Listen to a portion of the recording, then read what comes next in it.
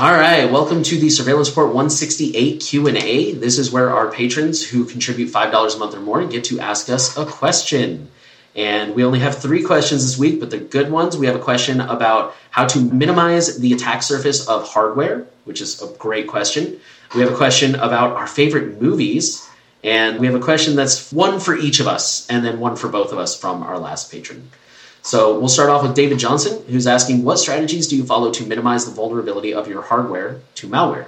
And he specifically notes like firmware malware that would be resistant to like reinstalling or antivirus, things like supply chain attacks, the risk of bloated code, and then of course like IoT devices that just never get updated or people never check for updates. He says, how do you incorporate these considerations into your choices of hardware, and what strategies do you use to make sure its firmware stays up to date? I think I tend to lean a little bit more towards security between the two of us. And so for me, that is a really big thing. When things get end of life, I make it a priority to replace them. I won't necessarily like throw them away right away. Maybe I'll turn it into like a test device or I have a Lineage phone that I use to load all of my invasive apps that I need for my band, like Instagram and stuff like that. But I do prioritize that kind of stuff. And I do think about that kind of stuff. Like I've told this story many times that when my wife and I first started living together, she loves to stream content, Hulu, Netflix, Crunchyroll. And so for her, she's like, I really want a smart TV. And I made the compromise. I was like, okay, we can get a smart TV. Because I didn't even own a TV before we got together. But I get to pick the brand. And one of the considerations, actually the biggest consideration, was who gets updates? Because I don't know if it's any better now, but at the time, the vast majority of smart TVs, like as soon as they pump them out, it's like, here you go. Sucks to suck if we find a vulnerability because you're never getting an update. So yeah, honestly, I just try to do my research. Like I do take those into consideration, but I just try to do my research on like what actually gets updates, what are my options, what fits my threat model, how can I mitigate any sort of risks or exposure, things of that nature.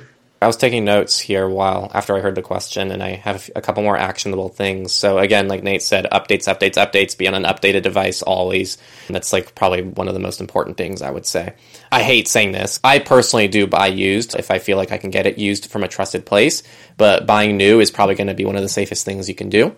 Unfortunately, I don't like to say that, but yes. Buy from trusted companies in the first place. I think you're better off buying from like a more popular company than like a random company on Amazon or a brand new company that hasn't really established itself yet as being a trustworthy company. I'd also say minimalism, less devices the better. And also, I would also say everything above the hardware matters as well. We saw the recent Apple hardware situation where people were able to essentially get at least temporary access to Apple devices via hardware, but it relied on software vulnerabilities as well. It was a long exploit chain that also relied on software. And it's the kind of thing where lockdown mode on iOS devices actually prevented that from being exploited. So I think that a lot of hardware things are still dependent on software in some ways. So just make sure you're covering all your bases. Next question is from Mr. Camel999, classic, our top commenter probably. And it's, what are your favorite movies? And it's really hard for me to answer favorites. I'm not great at favorites. I was actually just talking to someone recently about, I recently watched, I don't know what, I love the movie. It's a really good movie. I think it's great. I really like Harold and Maude. And I watched it last year, and I thought it was a very interesting, quirky, weird movie. That was really weird. And I don't know why I found it to be weird. It was just really interesting. And it was also filmed in the Bay Area, so I got to recognize some of the places because it was filmed in the Bay in the 70s, and it has Cat Stevens on the soundtrack, and I really like Cat Stevens, and so I thought it was a really great movie. I like The Count of Monte Cristo as well. That's a good movie that I really enjoy, and there's just so many great movies that I've seen, it's hard for me to isolate them. I don't even know why I mentioned those two, because those aren't even like, if I had to like rate the top 5, I don't think those would be in my top 5. It's just, those are just movies that come to mind. And I feel like that's the only way I can answer this question, is sharing movies that come to mind. So I can answer this question, and for a similar reason. And I feel like I've told this story before, so maybe you have asked this question, Mr. Campbell. I took a flight, and one of the movies on the in-flight was Tenet. And I watched it, because I've seen it before, and I like it. And for the record, I'm not going to sit here and say, like, it's a cinematic masterpiece, it's the greatest movie ever made. This is a practical answer. So I watched Tenet. I watched the whole thing. The movie ended like 2 minutes before they were like, okay, shut off your electronics or whatever. I landed. My wife picks me up. We drive home. I get home. I turned on HBO Max because I just wanted to put on some background noise. I think I was actually going to turn on like South Park or something. I just wanted some background noise. And I turn on HBO Max, and the first thing that pops up, like the promoted movie, is Tenet. And literally my very first thought, like instinctual thought, was, Yeah, I could watch that again. Like, I literally watched the whole movie, and then 30 minutes later, I was ready to just rewatch it from start to finish. And I was like, okay, that might be, like, technically speaking, that might be my favorite movie, just on the grounds that I never get sick of it, and I'm constantly like, yeah, I'm down to watch that movie. And for the record, I don't think it makes any sense. I think the people who are like, the more I watch the movie, the more I understand the timeline. The more I watch the movie, the more confused I get. But it's fun. And the audio mixing was a travesty. The audio was really bad. But it's just a Isn't fun it a Christopher movie. Nolan movie? Just sit back and enjoy it. It is, yeah. Isn't he notoriously just... Audio never makes sense in Christopher Nolan movies? Isn't that...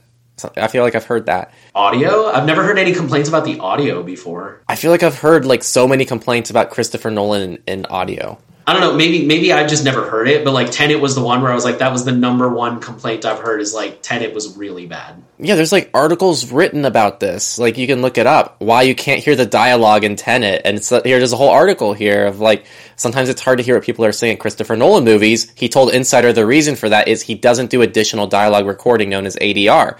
I like to use the performance that was given in the moment rather than the actor revoice it later. It's a whole thing.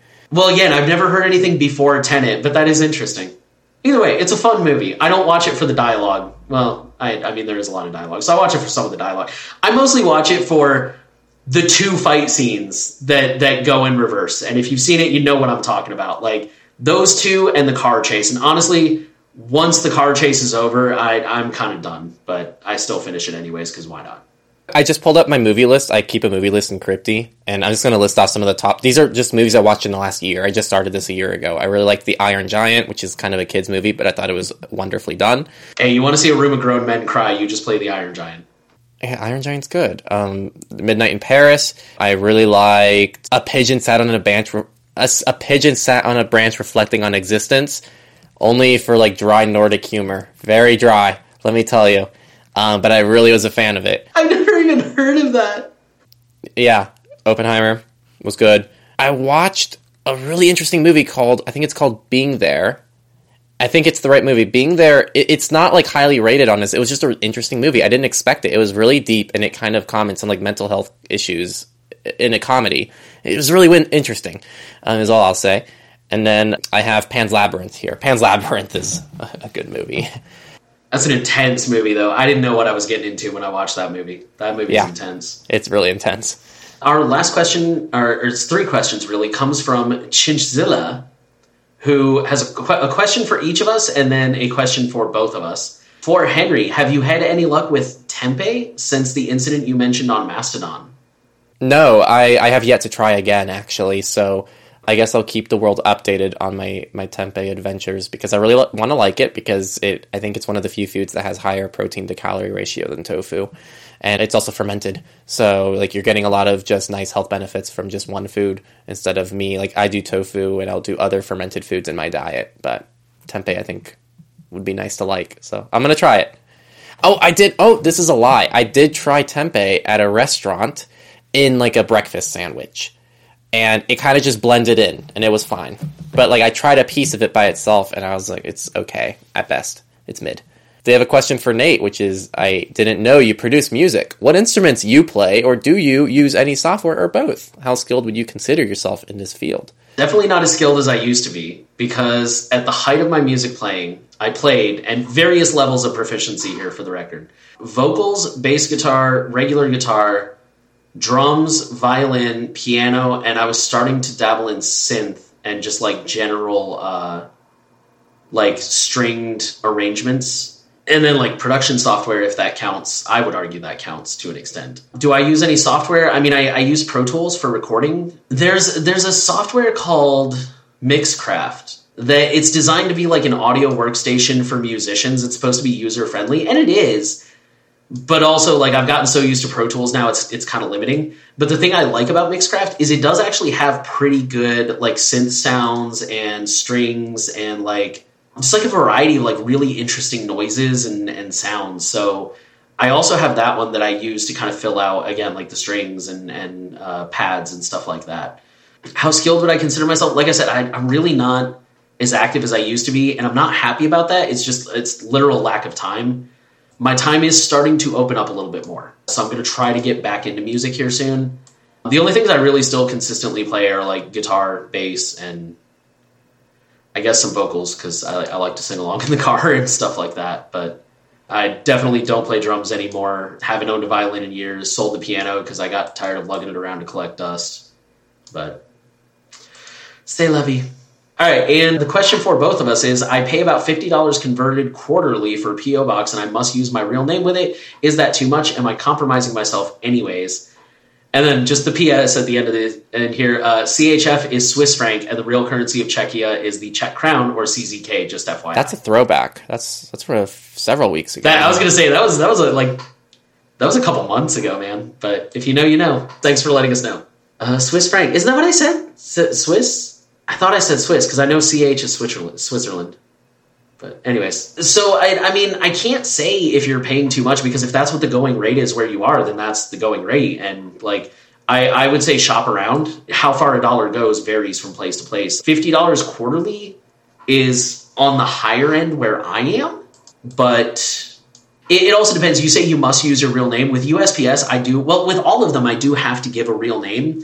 But with one of my P.O. boxes, the one I use for the new oil, I am allowed to use, it's a private P.O. box, and they're like, hey, we'll put any name you want on there. Like, they still need my real name for, like, KYC, anti-fraud purposes, but they're also like, we can accept mail under pretty much any name you give us. But USPS is like, no, if you want us to use, like even a business, it's like, you have to show business paperwork. So are you compromising yourself? I mean, yeah, it's not anonymous, but I personally still think it's a great layer of protection because now you can get stuff sent to the P.O. box. You don't have to get it sent to your home. You don't have to put your home address on everything.